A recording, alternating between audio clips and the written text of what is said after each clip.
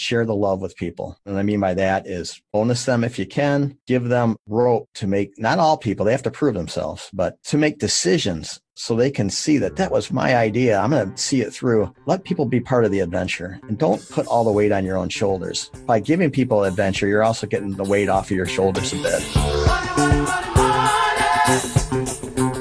I remind our franchises, these businesses evolve and change. The only thing that hasn't changed in our business is a piano is still damn heavy. Now, this is interesting. Every franchise had their own server and their own computer. And the important thing about franchising is ships are safe in port, but that's not what ships were built for. And I went, oh, that's good. That is really good. I wrote that down and I went, that's what this business is. We're a ship in port. We got to get out in deep blue water, man. I'm Briggs Sorber, one of the original two men in a truck, along with my brother, John. I am 56 years old, and I am speaking out of our corporate office in Lansing, Michigan.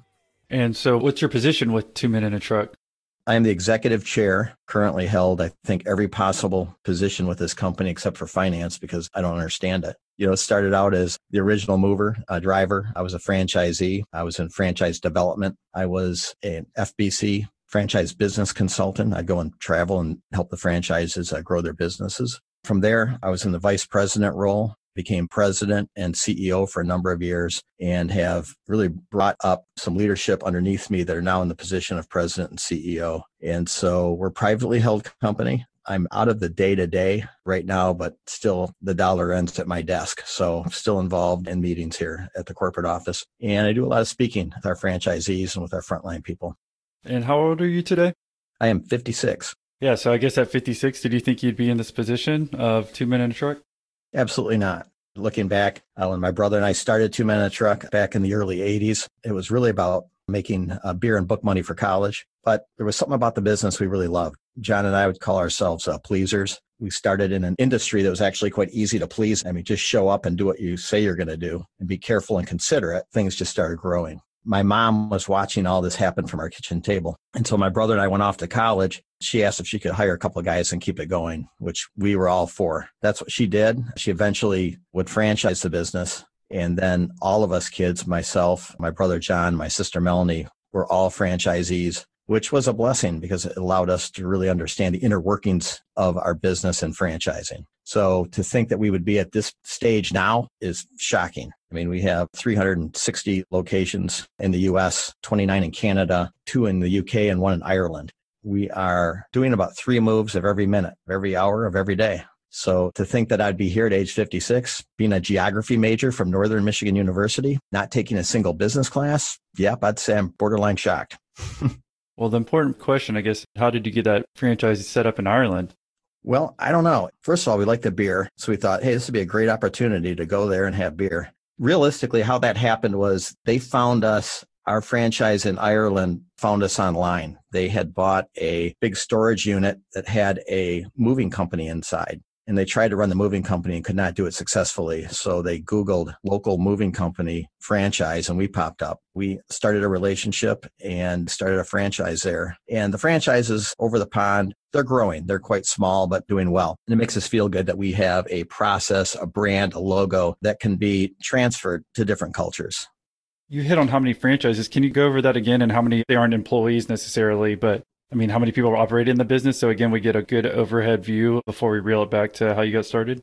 Yeah, we currently have about 360 franchise locations in 45 states in the U.S. The number of employees will fluctuate. The summertime is our busy time. We're probably running anywhere between 9,000 and 10,000 employees right now out of those locations, running about 4,000 trucks. And we will do 680,000 moves this year alone and probably bringing in about $530 million in moving this year. Before we get started with your story, is there any key points that you think that you could share with us that we could understand about your journey? Again, we can come around to it at the end to make sure we hit on all these points, but just curious if someone's interested and they're hearing it right now, like what you think you'd be able to teach everybody from your story and growing Two Men in a Truck. Well, I think my lack of financial acumen is actually a bonus for me instead of something negative. I think a lot of businesses, people start out, it's all about the money. I think that's a huge mistake. what it's really about is about the people. The people that you bring along with you, they're looking for adventure in their lives too. And we spend most of our waking hours at work. So make sure work's an adventurous place. Take care of those people. Make sure you're having them learning things, growing along with you. Share the adventure of the business. They want adventure in their lives. Make sure that you're doing that.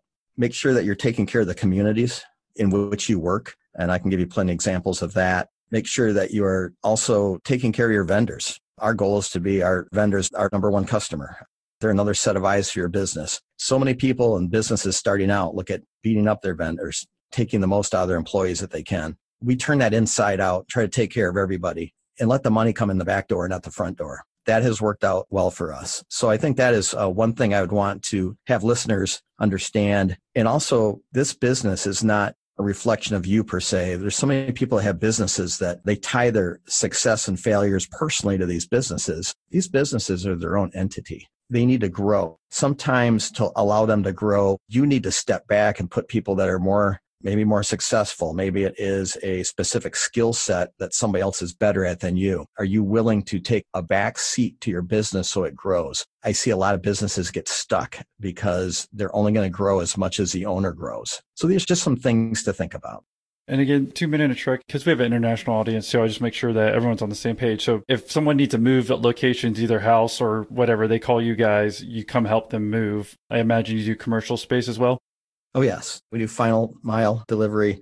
We're doing more and more things with large companies, doing all their internal moves, even their key employees doing their moves across country. So we're involved in many different types of moving. I'd say our meat and potatoes is the local moving, but we even have Value Flex. We even have their box containers that look like our trucks that we can actually load somebody up and take them. So it's not just using our trucks, but we're also using container moving as well. So we have opened up a lot of avenues, just trying to have services that our customers are asking for. And these things are changing more and more. Like all industries, we have our industry disruptors. I'd say 2 Men and a Truck was an industry disruptor 20 years ago, 15 years ago. Now we're starting to see other avenues of moving, and we just have to stay on top of those things.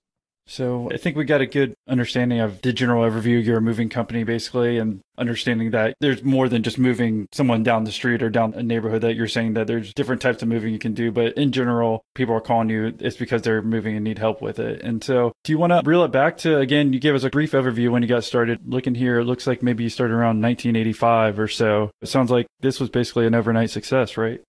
No. Actually, we incorporated our first Lansing business in 1985. This business really probably started in 1979, if you go way back. And what I tell people is, how does a business start? In the same way as a river. Rivers have many tributaries that come together to start a river. And our business was kind of like that. And I talk about my tributary. It started with a 66 Ford pickup truck. This was a beater truck that we bought from Michigan State University as an old agricultural truck. And we initially started using it to move our lawnmowers in. I had a couple of friends of mine that we would mow lawns and we'd haul them behind our bikes. And so when I turned 16 years old, that 66 Ford became my truck. We would haul our lawnmowers. We eventually started hauling yard waste and things to the dump. And so the business kind of got its footing there. I went off to college. My brother's a few years younger than I am. Him and his friends started doing the same thing, his friend's truck. Where the business really started to look like a business is when my mom Mary Ellen Sheets bought a 15-foot step van. Again, another beater truck that she would use to go to estate auctions to buy furniture, and then she'd shine that furniture up and resell it at a store that she had in downtown Lansing, Michigan. She told us, boys, you can use the truck if you want when I'm not using it. And when we started using that 15-foot truck, that's when we really started doing used furniture deliveries, apartments, and small homes. We called ourselves Men at Work Movers. And underneath that, it said, our ad read, Men at Work Movers, 2 men in a truck, $25 an hour. It was my mom who said, why don't you drop Men at Work Movers and call yourselves who you are? 2 men in a truck. So that's where our name came from. The logo came from, we would take $3 of every move that we would make, and we would put it in a candy dish that belonged to my great aunt. Actually, this dish still sits on my desk to this day. And my mom, kind of as a joke, on a napkin with a Sharpie marker, drew a cartoon truck with 2 stickmen in it to represent my brother and myself. And she taped that onto that candy dish. That is the logo that we use to this day. So that's where our logo came from. That's where our name came from. John and I were small guys, but we were hard workers. The referrals just kept coming in. from that hard work. To this day, referrals are key to us, and we track every move that we do. We'll do 680,000 moves this year, and every one of those moves will get a reply card or an email sent to them asking how we did, how we can get better. So some of those things that started in our roots are still with us. And the jar, you said you put $3 for every move into it? Yeah. So what was that for? That was for our first ad in a local paper, which is still here, called Town Courier. And that's the ad that we would run: Men at Work Movers, 2 men in a truck, $25 an hour. It's funny because now our national ad alone, just the national ad alone, is $6 million a year. So, but it all started with that candy dish. If you come to our corporate office, Austin, you will see a lot of that old memorabilia stuff that we still have around. We have a 66 Ford pickup truck that the original one's long gone, but we found a replica of it, had it restored. That sits on a cement slab in front of our corporate office, just as a reminder of where we came from. No, I think it's important to have those kind of reminders or anything where you can look back, because I find a lot of people, they're on the computers now for work all the time, but having that physical things to be able to see like that, I think kind of helps you, again, new employees, they can see actually how you started. It's not like, hey, you started by buying a brand new truck and we're moving right when you came out of college. It's true. The window of my office overlooks that truck, and I get a kick out of it. And we have interns that will pile in the back of it and get their picture taken. New franchisees, old franchisees, we're always having their picture taken in front of it. It's just a reminder. When I first bought this truck, this replica, when I went to pick it up in northern Wisconsin, in my mind, this was a huge truck because I drove it in high school. This truck is not big at all. And you realize it had power nothing, drum brakes, AM radio, no power steering. You are off the grid. It's kind of like a tractor, if anything. Just a reminder of how far things have gone. I remind our franchises, these businesses evolve and change. The only thing that hasn't changed in our business is a piano is still damn heavy, regardless of when we moved it when as high schoolers or we're moving it now. So it's changed from marketing to finance, the operations. It's crazy. This company, you said it started in 79. So basically about a 40-year-old company, huh? Yeah. Gosh, thanks for aging me there. You're welcome. So yes, why don't we jump back in there when you started, you had this pickup truck, and just walk us through those first couple of years as far as how much money you were able to make and realizing if this was going to be your full-time gig.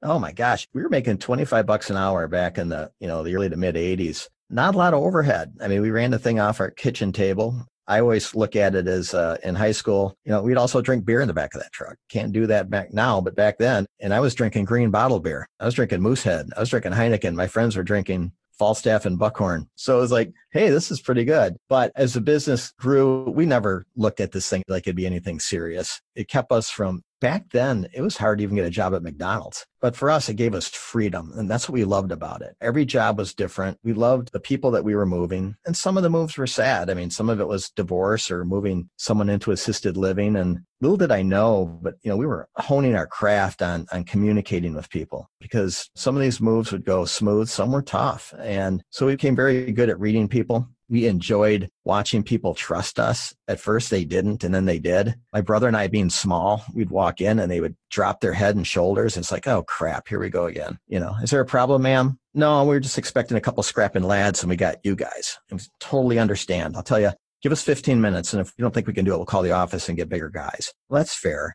So my brother and I would go down into the basement. We'd go to that freezer. I call it the black hole, because if a pen or a Matchbox car went under it, nobody would ever see it again, because nobody could move the freezer. Well, John and I move these all the time. So we'd move that thing out of the basement, up into the truck, throw a lazy boy over our shoulder, walk out with that. And by that time, they were like, we are so sorry. We had no clue. We shouldn't have said anything. It's like, no, that's fine. That's okay. And we loved it because it usually meant a good tip because they felt guilty. But the funny part was there was no office. There was no other guys. It was just us. So nobody ever called us out on it. But, just part of the history. I went to school to Northern Michigan University for forestry, ended up with a geography degree in urban planning and land use regulation. Realized by the time I was into my 400 level classes, I did not want to do this, but had to get out of school. I never took a business class. My brother, he went to school. I think he got a business minor, but he was looking at becoming a police officer. So it was like we weren't geared really towards business. My sister, too, was a marketing major from Central Michigan University. This business kind of grew with us. It wasn't anything that we had whiteboarded out. We just kind of grew it, fed it, learned, and just kept the ball rolling. Let's be honest, most people weren't taught how to invest in school. And if you're like me, you've probably wondered, why does Wall Street seem to win so consistently? Online Trading Academy wants you to start knowing now. As a leader in investing and trading education, Online Trading Academy teaches people just like you, step by step, a process designed to help you make the right moves in the financial markets. You'll discover common investor mistakes, learn about risk management skills, and how to develop a personal income and wealth education plan. It's simple to get started. Online Trading Academy's flexible learning style lets you take classes at one of their more than 40 financial education centers or in an online classroom from the comfort and convenience of your home. Students have given Online Trading Academy a 94% satisfaction rating based on more than 190,000 reviews. No one will ever care about your financial future as much as you do, so now is the time to start learning how education could help you take better control of your financial future from now on. And a strong economy is the best time to prepare for a bad one. What would you do if you knew skills designed to help you generate income and build confidence toward your retirement goals? Get started by joining more than 500,000 people who have attended one of their free classes. Their free online education class opened up my eyes on how the markets work today, and they can do the same for you. It's really a free, valuable education tool that you can't get anywhere else. They'll cover different trading and investing strategies you'll be able to use on a daily, weekly, or even annual basis. So sign up for a free 3-hour introductory trading and investing class at otatrade.com/YOLO. That's a free class in your area. Register at otatrade.com/YOLO. You'll even receive their professional insiders kit just for attending. That's otatrade.com/YOLO. Begin taking control of your financial future today with no obligation. Payroll and benefits are hard, especially for small businesses. You don't have the time to be an expert in things like taxes and regulations. And old school payroll providers just aren't built for the way you work today. Gusto is here to change all that. They're making payroll, benefits, and HR easy for small businesses. In fact, 9 out of 10 customers say Gusto is easier to use than other payroll solutions. Gusto also saves you time. 72% of customers spend less than 5 minutes to run payroll. Don't believe all the good things you're hearing about Gusto? Well, just Google them. People love Gusto. And how often do you actually hear someone say they love their payroll provider? So, to help support the show, go to gusto.com/millionaire. They're offering our listeners an exclusive limited time deal. You'll get 3 months free once you do your first payroll. And again, the link is gusto.com/millionaire. Even the first couple of years were everything going well? Because again, you're saying make $25 an hour. I don't know if that's 40 hours a week. Or can you give us an idea of, it sounds like you were doing better than some of your friends financially, at least coming out, even just being a quote unquote mover. Yeah, obviously this was before college because my friends all passed me up after college. They had business degrees. A lot of them started out working for GM and other large companies. But, for us, it was real hit and miss starting out. There was some weeks we'd work 60 hours or some weeks we'd work maybe 15 or 20. When you have a new business, it just doesn't slowly scale. It goes up and down, and you just have to be flexible with it. When we weren't working, we weren't crying. We were high school kids, so we had other things we do during the summer. But people kept calling. The referrals kept coming in more and more. And finally, we went to college. My mom took it over. She quit her job at the state of Michigan. She was there for 23 years. You have to understand something. She was 46 years old. She was divorced, did not have a college education. Her own mother, my grandma, said she was crazy. My mom worked 2 years without paying herself anything. She lived on ramen noodles. She cashed in all of her qualified money from the state of Michigan. If you ask her, she'll say it was the best time of my life. I tell her she's crazy, but she loved growing the business. And then the business just didn't make any money. So all of us kids had to go out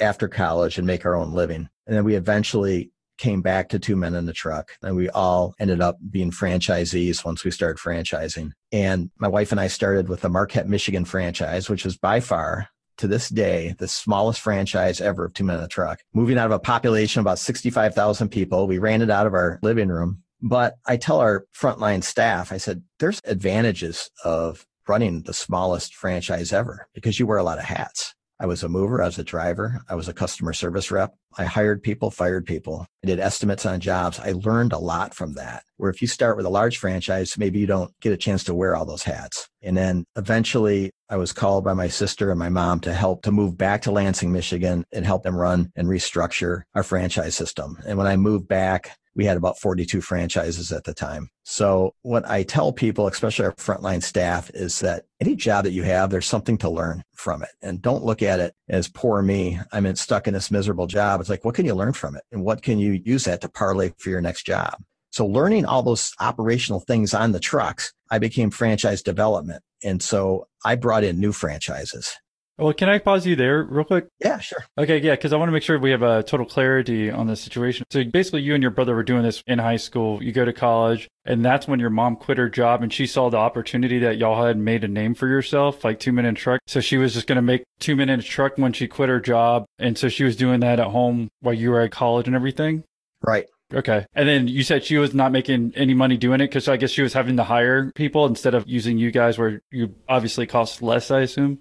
Well, it's also, too, Austin, is that she was plowing new roads. I mean, if you take a look at the moving industry, it's typically not a woman's industry, not knowing any of the rules and regulations. I mean, John and I, when we ran it, we were just under the wire. Nobody really paid any attention to us. When 2 Men in a Truck Lansing started to grow, some of the other moving companies looked at us as a threat. We didn't realize it, but we were supposed to be licensed. And so the state police showed up at my mom's door. She almost was arrested for doing illegal moves, and we didn't even know what that meant. So when you're starting a business, many times you're on the bleeding edge of it. You're getting bloody noses and fat lips, learning as you go. And so the reason why I didn't make money up front was we'd have to go back and get an attorney. We'd have to go back and get licensed. So we had to get the right equipment. So these are all things that we were doing and learning and growing. But when you're learning and growing, a lot of times you're not making any money. And that's one of the reasons I say it was more important to grow the business than it was to make the money, as long as we could pay the bills. I mean, the thing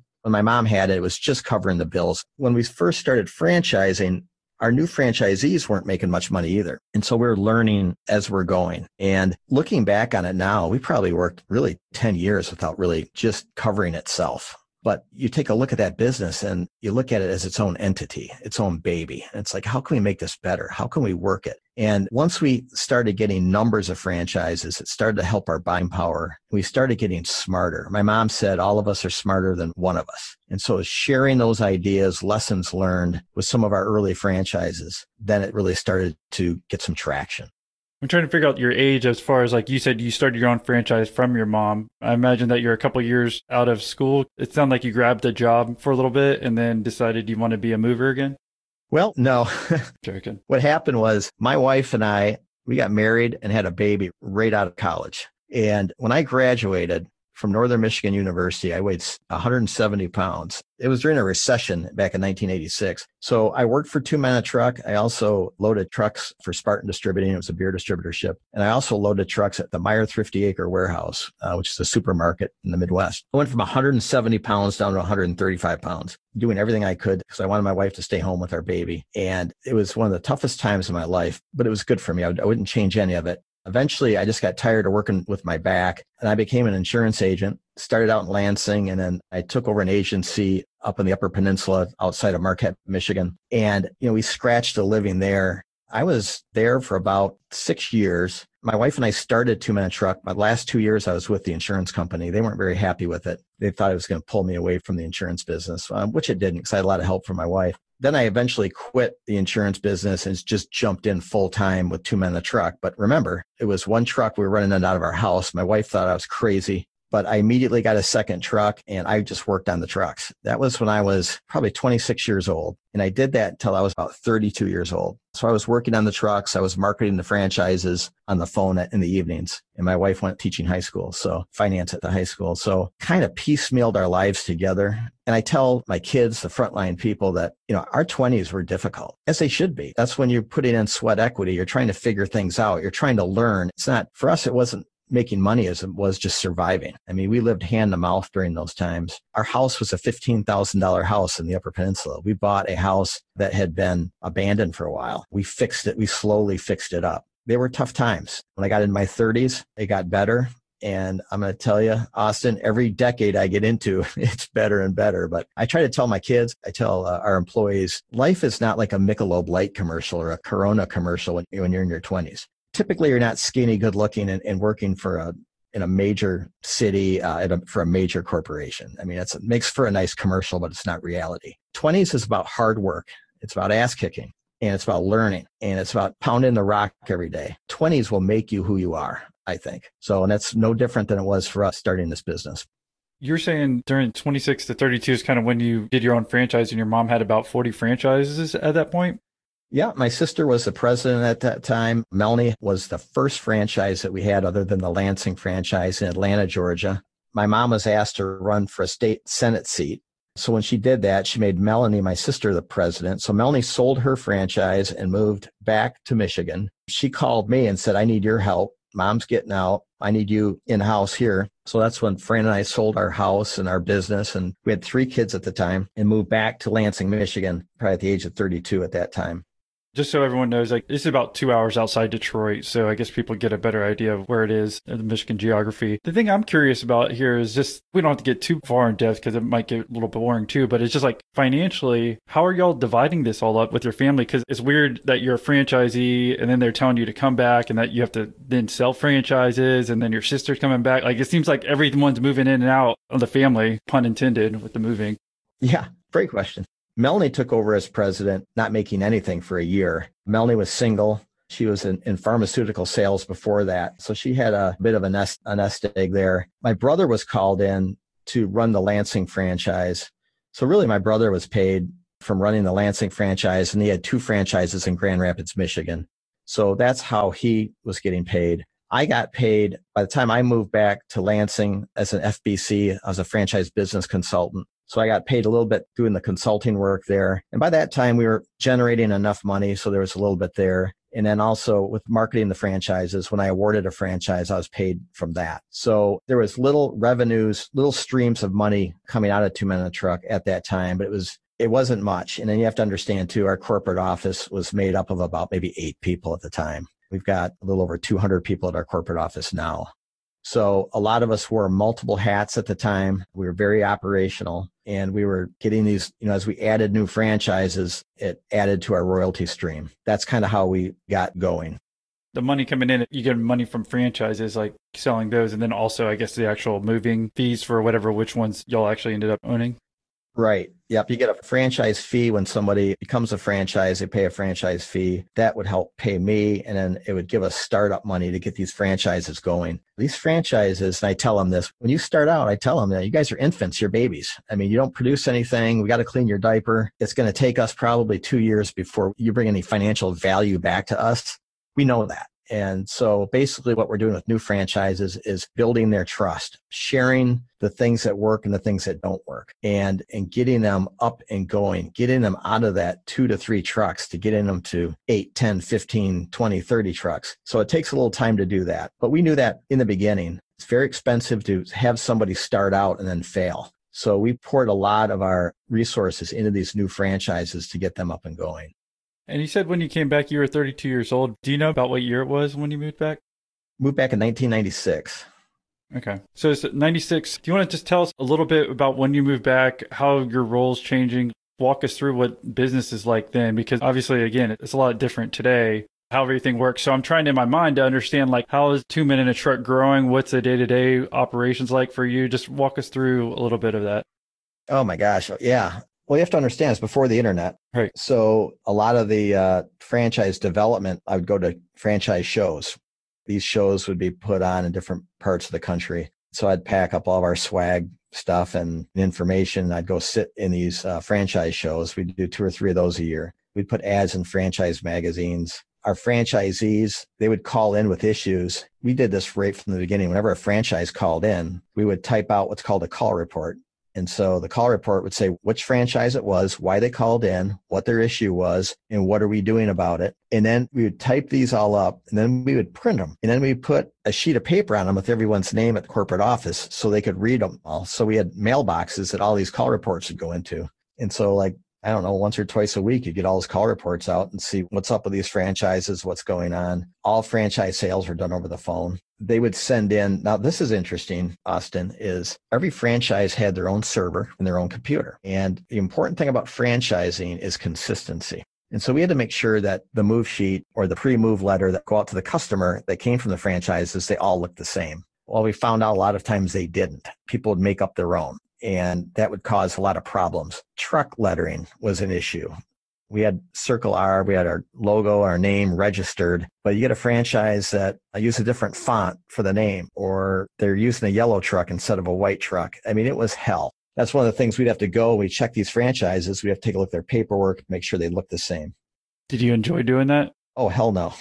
I know. I imagine it'd be a bitch to deal with. It was a bitch. Yeah, because you're like babysitting these people that how simple was it to follow this stuff, and then they're not. Yeah. And some of them, you know, immediately like, oh my gosh, I didn't know that. It's like, well, yeah, you got to get on that, you know, and then some of them were like, no, it doesn't work here. And so it wasn't always their fault because no one really knew what franchising was back then. We were franchising a service, which was relatively new. Most franchises back then were restaurants or had something to do with food. So how we brought franchises in had to change. We had to educate them more. Franchisees in general are not entrepreneurs. And some of your readers would say, that's bullshit. They're entrepreneurs. It's like, no, they're not. We're going to tell you what paperwork you're going to use. We're going to tell you what your trucks are going to look like. We're going to tell you a lot of different things. Now, can you be an entrepreneurial within the franchise system? Yeah. I mean, we have some franchises that are sparkling and doing great, and we have some that struggle. So there's some people that can be better at business than other ones, but franchisees in general are not entrepreneurial. I'll go as far as to say this, Austin. My mom is entrepreneurial. She's the one that franchised this thing. She's the one that came up with the logo. I'm actually not entrepreneurial. I'm more of a systems guy, a consistency guy. So I worked well with my mom because she would come out with these great things, and then I would come behind her and put processes to them. When I became president of Two Men in a Truck, people would circumvent me, and they would go to my mom or they'd go to my sister and say, we want to do this, we want to do that. And they would do it on purpose because they know I'd say no. So it was kind of a joke, you know, that I'd have to put a fence around my mom because my mom would go, as an entrepreneur would go, that's a great idea. We should do that. It's like, no, Mom, we can't do that. So there were some of those times that we're learning and growing, and we found out what a really good franchisee is. And as Americans, we have it in us to be entrepreneurial. So we have to explain to people that are become franchisees, look, we'll be able to scream louder, have a farther reach, do more things if we work together instead of working independently. And so we got that message across. The franchises, for the most part, agreed to that. But here's the issue when you talk about technology is when we would make a change. Now, at this time, we've got maybe, let's say we are in, 2005, 2004. We've got 120 franchises or so. They all still have their own servers. And so we would make a change and we'd have to send a disk out to all the franchises to upload these on their servers. Well, and then you find out some of our franchises servers are old. They couldn't handle the information being sent to them. Some of the franchises wanted to run new stuff. It was a goat rodeo. And so during the recession, we had to come up with a whole new operating system. And we tried to buy it out of the box. It was impossible. So we came up with our own Movers Who Care 2 software system. It put all of our franchises on one single platform. That was hell. It was telling franchises during a recession that you have to dump all your computers and get new ones. Our own corporate office wasn't set up properly, so we had to work on that. It gave me high blood pressure, which I have to this day, but we eventually got it done. And so now, if we have a change in marketing or a change in our move letter, we can send it and it downloads on everyone's computers. And it took us years to do that. It took us millions of dollars to do that. But to me, Austin, that's franchising. We know how many rings each franchise on average it takes them to pick up the phone. We know how much every franchise spends on oil, on tires, you name it. We have so much data that we can take a look at it. We know when a franchise is struggling before they do. When we first did this, we had some franchises say, you're big brother, we don't like this. But when they found out that, no, we're on your team. If you do better, we do better. They started realizing that, no, this is a bonus. And so there's very few franchises, systems worldwide that are set up like we are, that we are so tied to our franchises. And before we got on this call, you said, wow, why do you have all that recording equipment there? That's crazy. It's like, because we are all about communicating with those franchises, making sure that they're successful. sharing information that's working with the franchises. So technology has been something that we have, and we know it's paying dividends for us right now. Yeah, because I wanted to jump again, because you've been in it for quite a while with 2 Men in a Truck, jump to certain points that you think were crucial in the business, either positively or negatively. Do you want to talk about this a little bit more as far as, I mean, it sounds like it was not fun. And I was going to ask how long it took, but you said it took a couple of years to get all these franchisees on this software or on the same server. Can you tell us about developing this software first and trying to foresight on, hey, we need to do this because it's only going to get worse if we don't do something about it. So yeah, tell us about developing this software and getting everyone on the same server. Sure. Well, I'll talk until you get sick of hearing me, okay? And then you tell me when to quit. But when I took over, the business grew leaps and bounds. My sister did an outstanding job getting us to a point where we were all clicking. But what became evident when I took over, it was right before the recession, was that we had a lot of operational people working here that moved up through the steps of our Lansing franchise. We had a few people hired from the outside, but one of the issues was the job outgrew many of the people that we had here, and like specific skill sets. If you take a look at like finance and marketing, we did not have industry standards. And so one of the first things I really saw that we were backfiring on was on that IT stuff, that Mover Secure one system with all the separate servers. It was not good. And that it was continuously crashing. Franchises were getting very frustrated with us, and rightfully so. We had to come up with something right away. So I hired Plant Moran to come in and take a look. At this point, the recession's kicking in, moves are going down. Oh, we also had an internet site, found out later that our internet was crashing. It had an 80% fail rate.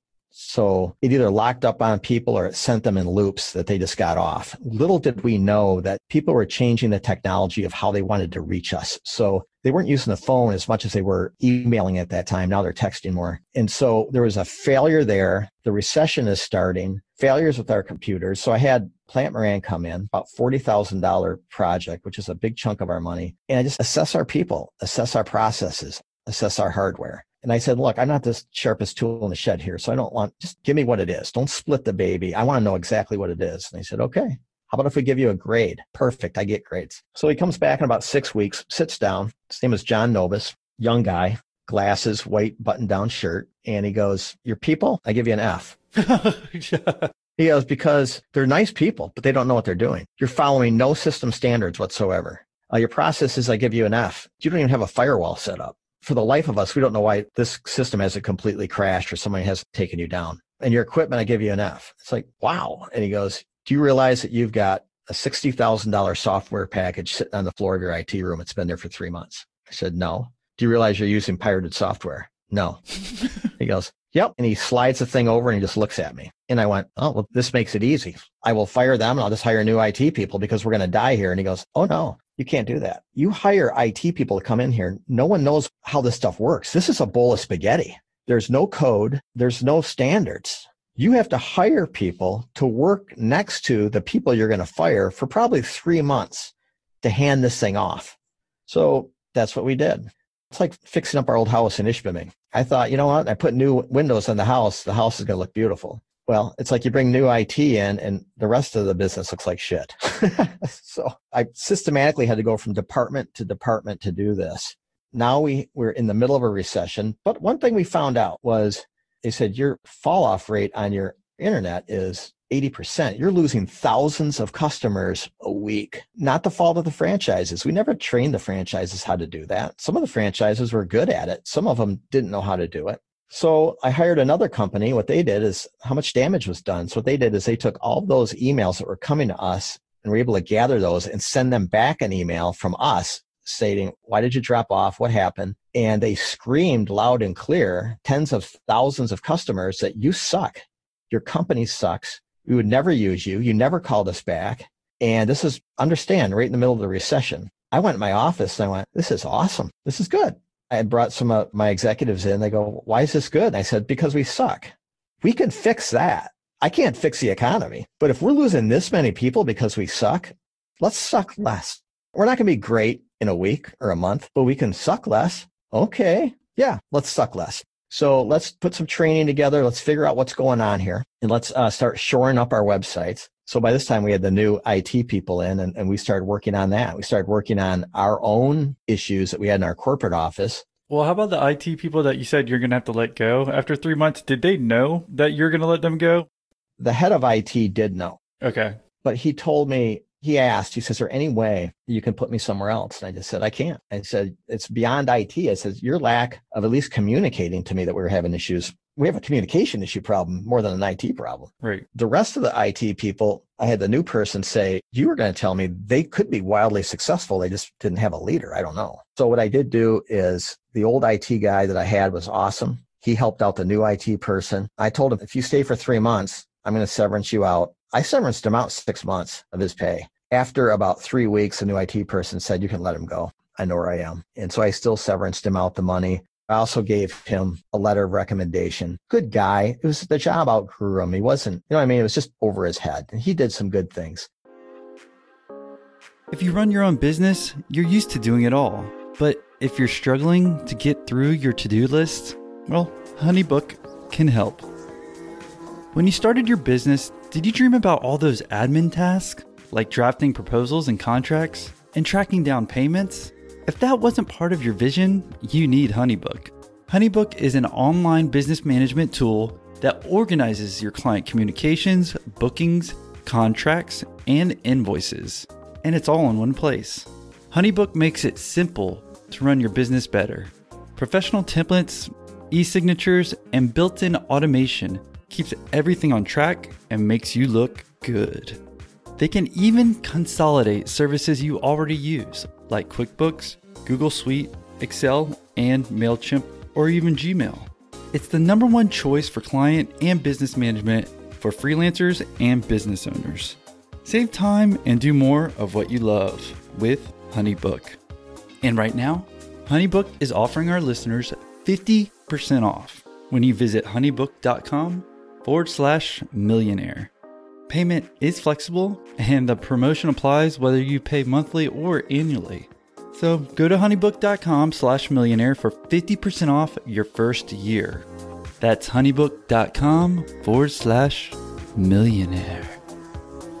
Yeah, and I mean, honestly, you could even think, when I think about it now, when you're saying 2004, 2005, you probably even outgrew yourself as far as thinking wise. I mean, for me, if I'm in your position, you're like, dude, when you got started, you even said in the beginning, you just had a truck, right? And you're moving stuff. Yeah. And you're like, now you've got so many franchises and all these headaches. You're like, how hard could it be? It's just a moving company. But then you start talking about these little technical things that you don't think of, I would think at the time, obviously, or else you would have fixed it, right? I mean, so it's weird just to think about, I'm like, oh, it's just a moving company. Like, how hard could this be? But then you're talking about this and this business. Any business can run into this, not even just a moving company or any other type of company that's doing some type of franchises. You got to think about these things now that we're learning from you. Oh my gosh, it's getting bigger and bigger. And I had to let a few more of our executives go for the same reasons. But I sat them down and said, you know, I would let myself go if I didn't own the company.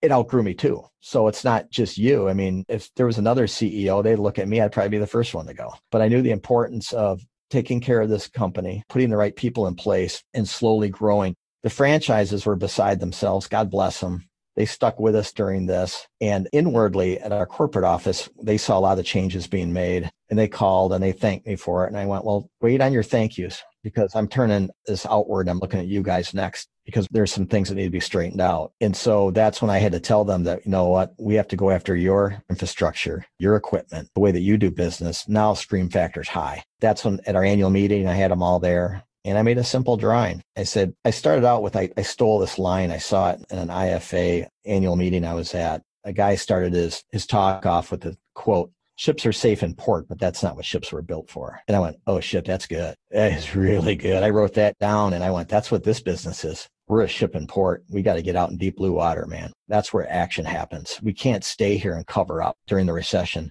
We got to get these new computers. I know we're making less money, but we are going to grab more of that less moving going out. So during this recession storm, and remember where it started with the debacle of the mortgage. Right. You're the first indicator because people are moving into new houses doing this. So yeah, you're right at the forefront of it. Tied right into that. Another thing too, and I'll just mention this, I found my faith. I found God during all this. I would pray over these things. Understand, I'm from Northern Michigan University College with a geography degree. And so I'm way over my head. These are things I prayed about, and good things happened.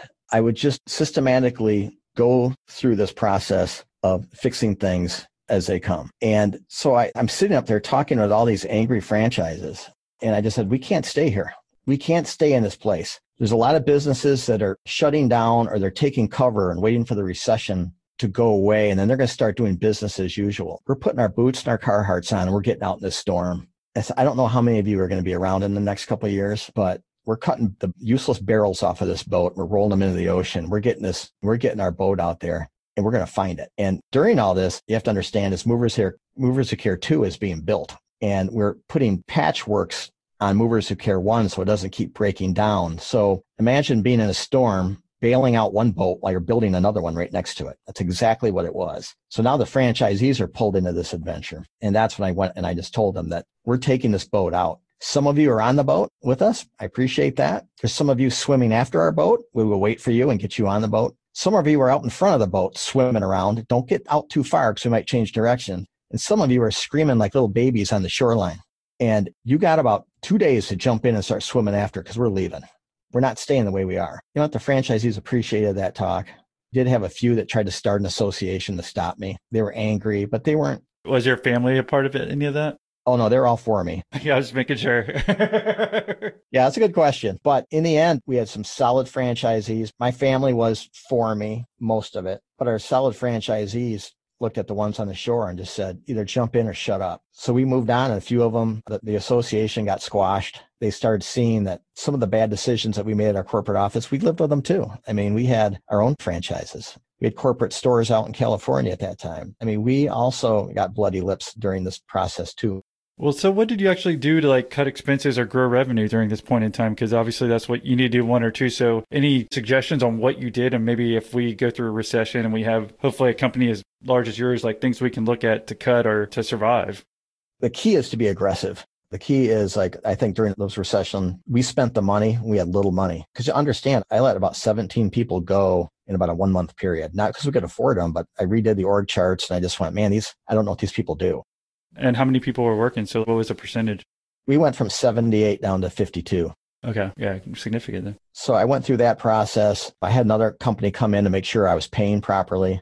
I was finding out I had people working that were doing the work of 3 people working for me. Then I had some people walking around. No one knew what the hell they did. They were one of the 17. Yeah. Or if the job just didn't make any sense anymore, what job classification there was, didn't even really use it. We had one guy here. He basically just made Christmas cards, and it was like. And sent faxes.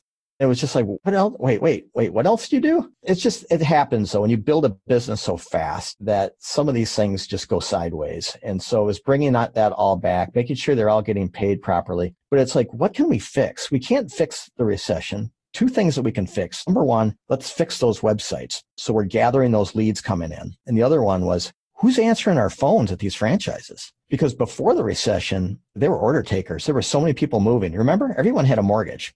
I mean, everyone was buying houses beyond what they could afford. Everyone was using a mover. And so the people that were answering the phones at the local franchises were just order takers. But when the recession hit, customers were calling going, did you realize that you're the most expensive mover that I've called? Our customer service reps didn't know how to answer that. We're actually not. If you break down everything that they get, we're the best value, hands down. They didn't know how to answer that. So it's like, okay, let's find the profile of what a good CSR is. And then let's have our CSRs from across the country do a profile. What's a CSR?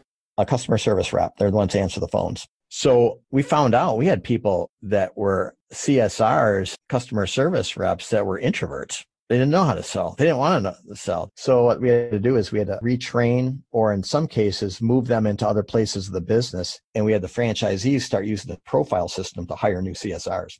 We also broke down our whole sales process from the moment somebody calls on the phone until the moment the movers shake hands and leave a happy customer. We got a sheet of paper. Actually, it was 12 feet long, about every single spot that we talked to a customer, every process that we move, and you find the bottlenecks in that. And there's a guy named Jim Ryerson that we hired him to show us this. And it was an aha moment for us because not only did we find that our CSRs, many of them were introverts that could not sell on the phone, but there was many other parts in the process that we were dropping, that we were losing a customer or we were losing the quality of work that we do. And we circled those and we put training around every one of those. And the important thing, Austin, doing this during a recession, it not only helped our business, but it's important that your employees, your franchisees are working on something to better themselves, that they're going home not looking at, oh, the recession's keeping me from making a living, I'm going to lose my business. No, we're working on something that's going to make us better. I found out we were losing more business from the 80% drop off than we were from the recession. So that's when I said, hey, everybody, let's suck less. Let's start getting these leads in. Let's put them in, and we're going to take a look at every franchise and see where we're dropping the ball during our whole process, the whole move process. And we just started getting better at that. And I think just as important is knowing that your future is in your hands. It's not in the hands of the recession. And so 07, we were down about 15%. 08, we were down about 10%. That way forward, we've been growing positive this will be our 11th year in a row that we've had record growth. Customer satisfaction right now is just shy of 97%. For a moving company, that's pretty good. But I think the key is look in the mirror. Don't look out the window when things are going bad. What I mean by that is look at yourself. What can you do better? Are you the best that you can be? And when things are going to hell in a handbasket, don't look out the window and go, oh, it's the economy. I can't find employees. The price of gas.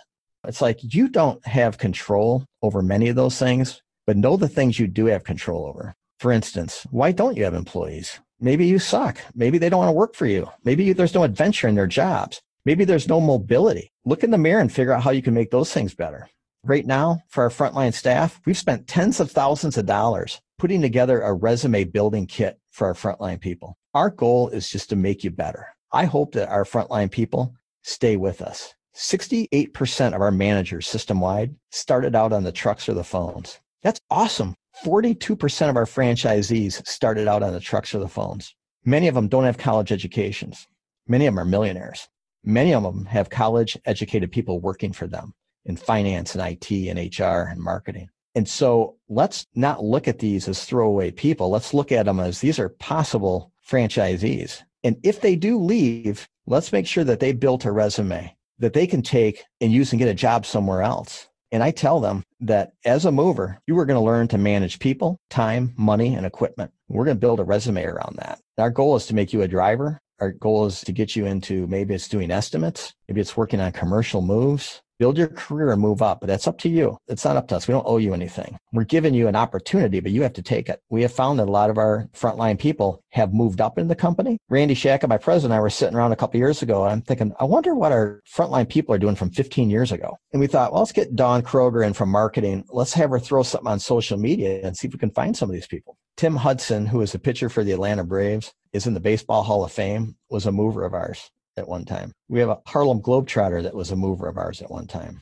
We've got cops, teachers, CPAs, doctors, bankers. And we went out, took all this fancy equipment with Joe Barnhart, who's sitting right here, helping me with all this. And we interviewed him. What did you learn from Two Man Truck that helped you in the job that you have now? Amazing answers that we got. And we'd share those with the frontline people. Say, look, this is not a dead-end job. So there's ways of keeping employees. There's ways of gathering more customers, even though there's less in the industry. Look at the things that you can control and get damn good at those things. And stop worrying about the things you can't control.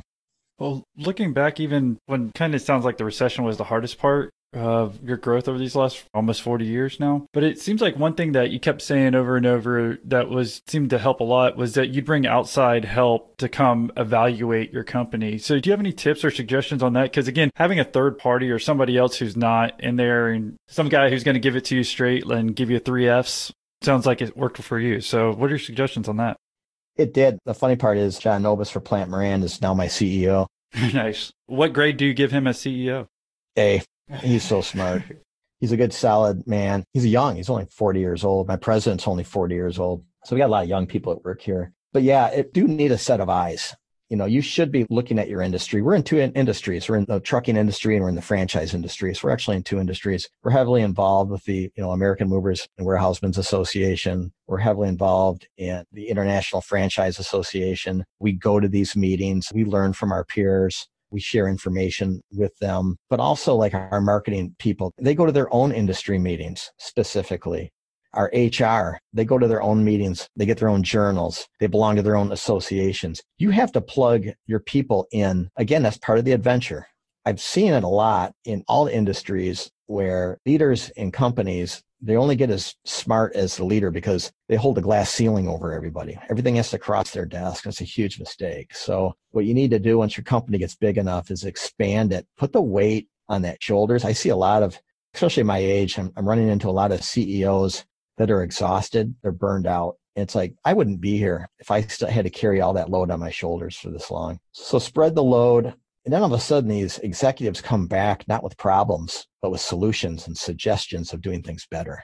That keeps you from getting burned out. And then you're trying new things and new ways of doing things. In the way that we do business, as you know, Austin, it's just getting fat. It's changing. The evolution is going faster and quicker. We have more industry disruptors than we've ever had before. In moving, for instance, we have disruptors in moving that they don't even have trucks. They don't even have employees, but they become direct competitors of ours. I mean, where were they 5 years ago? So every industry has those. And so to stay, you'll be eaten alive. I don't care what industry you're in. If you don't stay on top of that, I mean, why is GM so interested in Lyft? You know, take a look at the marriages of businesses going around. They're trying to keep themselves from getting gobbled up by something new and different. We used to have out there'd be lobbyists for these different industries protecting these industries. And that's kind of going away. So you have to be quicker, smarter on your feet, more nimble to making changes and maneuvering how you interact with your customers. And you can't do that if you're the one that's just the yes man or the yes woman in your business. You need to have a team of ass kickers that bring ideas to you. You know, the SWOT analysis, those are real. Those are something the SWOT analysis has been around for ages. Can you talk about what the SWOT analysis is and what it might be for your company? Basically, it's strength, weakness, opportunity, threat. You know, what are some of the things that you're good at? What are the things you're not good at? And what are the things that you need to work on? What's a threat? You just break that up and then you take a look at it.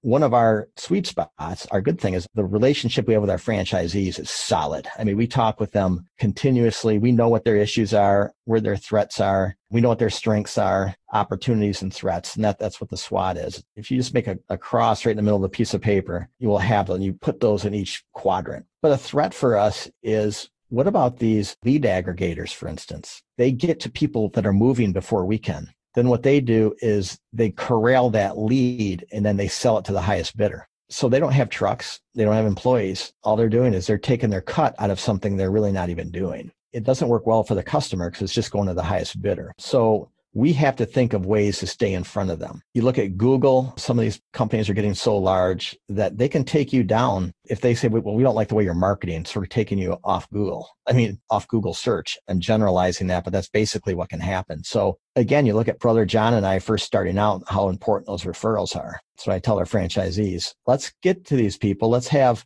a high customer satisfaction. Let's get it so these people, email us directly. They're not using a search engine to find us. They're just put us in. Different things that we have to do. And so all industries have their strengths, their weaknesses, their opportunities and threats. So it's really good to break that down and take a look at that. So what do you see as your threat going forward and how you're going to be able to handle that? One of the threats is the seasonality of our business. We do probably 60% of our moving, from June, July, and half of August. So you've got everyone out there doing everything that they possibly can. I call it the smelt run for the Midwesterners that know what smelt are. Smelt are little tiny fish that run up the rivers in the springtime. And you net them up as they come in. They don't come one or two at a time. They come all at once. And so I tell the franchisees love and hate my analogies, but it's a smelt run. They all want to be moved at the same time. It's right after school gets out. Everyone's moving. And so we're trying to grab as many of these as we can. When you get into the winter, there's a lot less moving going on because families have their kids in school. Get to the northern states, if people can't see the foundation because they're buried in snow or they can't see the yard, chances are they're going to wait till spring. So we have to think of ways filling those voids in the winter to keep our really good employees. A lot of that is doing the final mile deliveries. It's doing a lot more commercial moving that's not so seasonal. Doing that kind of thing to try to fill those voids. And so I guess looking back, again, you sound like the recession was kind of the hardest part if we're looking backwards. I mean, is there anything else that maybe we could have learned from some of the hardest experiences that you've gone through? Because again, that obviously sounded difficult having to deal with the software upgrades and all that other stuff all within that period. But is there anything else that we could learn from? Because I always find kind of, unfortunately, the negative experiences that we can learn from usually are the most helpful. You know what? Do the right thing. And that's where my newfound faith is as a leader, put yourself second behind your employees. behind your franchisees. Try to make them better. The first thing you want to do when things like the recession hit, there's certain things you cut out, right? Yeah, we'd have a big fancy Christmas party that costs thousands of dollars. Well, that's because your guy who made the Christmas cards probably booked it. Yeah. Good one. Yeah. Austin shoots and scores. We would take big buses to the Tiger games. And, these things cost tens of thousands of dollars. Those are the barrels I'm talking about. Cut those and roll them off the boat. Those aren't going to happen anymore. Now we're going to play cornhole with a case of beer for our picnic. Okay. Christmas parties are going to be here at the office, but explain to them, these are the things that we're cutting, but I'm not cutting your pay. Even during the recession, even though we diminished 15% in business, we still bonus people out. I had people come in my office in tears. How could you possibly give us a bonus? We know you're not making money. It's because you're worth it.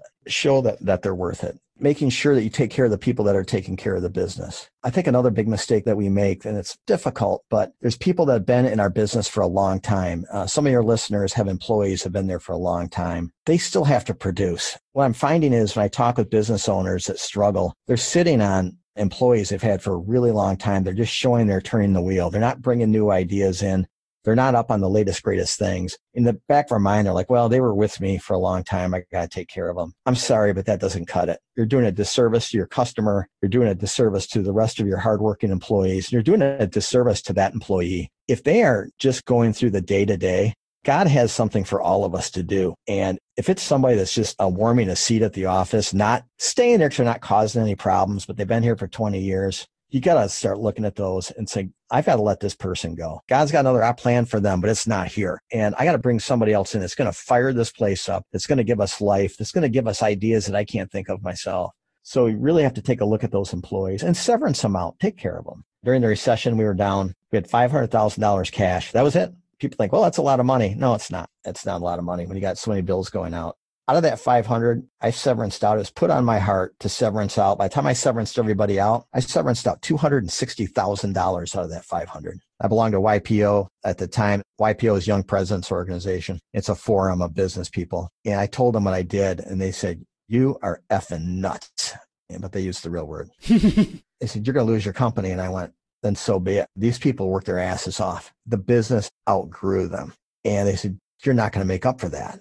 We don't even know how bad this recession is going to get. And I said, I don't care, but they also need to be taken care of. They also won't have a job during the recession. What happened, Austin, is I brought in 3 new executives, not at the same time, but over about a 6-month period. We went through all of our agreements that we had with all of our vendors. And some of the agreements were solid and good. And we have vendors that we've had forever that have taken great care of us. And I would call them strategic partners. We had some that were screwing us over so bad. And why? Because we didn't know any better. We weren't business people starting out. And all the ones that we could legally break or rewrite, we did, saved us over $400,000 a year. So I went back to my YPO group and I said, this is how God works in the business. I did the right thing. I took care of those people that took care of the business. In turn, new people came in and they found $150,000 more dollars than what I paid them off. And I am actually writing a book in the process of it right now, of talking about these stories of don't just look at the dollars. Take care of people, take care of the customers, and good things will happen.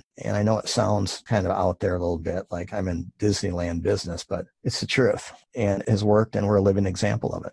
Well, yeah, thank you for hitting on that at the end, because that's basically kind of what you said in the beginning you wanted to cover. Like you didn't have that necessary financial background and then taking care of people. Not that you were even thinking this at the time, but if you're actually giving them like severance and whatnot, I mean, they're eventually going to have to move. And having someone like, oh, I used to work there, and obviously they had to make cuts, but at least they did something, and then they can actually say something to their friends like, who do you recommend for moving? So, I mean, I'm sure that could have been beneficial as well. But again, just making sure that you did the best you could, I guess, to take care of them during that time. Austin, it's tough sitting in, and I would just sit in one-on-one when I had to let some of these people go. 70% of them said, I knew this was coming. I knew this job was too big for me. 70% of them told me that. They were just being honest. Several of them, Lansing's not a big city, and I know a lot of the business people here. A lot of them, I helped get them new jobs. And not only did I say, am I going to write you a letter of recommendation? Here's my personal cell number. Give this to anyone that you're interviewing with and have them call me on the spot. And it's just going the extra yard for some of these people. And I still have a beer with a couple of them every now and then. We're still friends. Some of them, not so much. It's understandable. I mean, some people are going to take it differently than others, but I think, because they're emotionally involved and attached. But again, you're doing them a disservice if you're keeping them there and they're not doing anything and not enjoying their life. Maybe they don't even realize that. So it's kind of taking it from both sides there. Well, we appreciate you coming on. In closing, is there any last thoughts that you want to leave everyone with? And then also, if you can tell everyone an email or best way to reach you for saying thank you for doing this actual interview.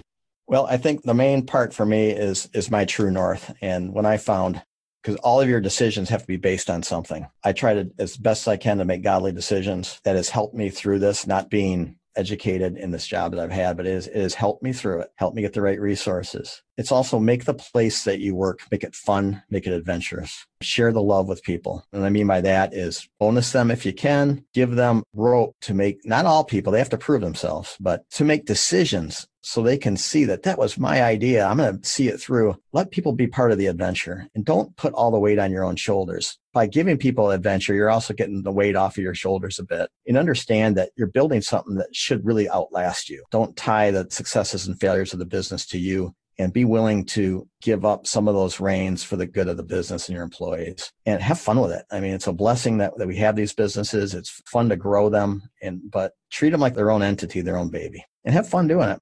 Yeah, no, I think that's an important point that you're saying there too at the end, because actually we had someone on, it's episode 126 with Janine Jarman, where she has her own salon in LA and New York. And at the end, she was basically saying exactly what you're saying here is like, at the end of the day, we're here to make money because we want to have freedom to kind of do what we want, or at least that's what I want. I think that's what a lot of people listening want. But also at the end of the day, you can have fun.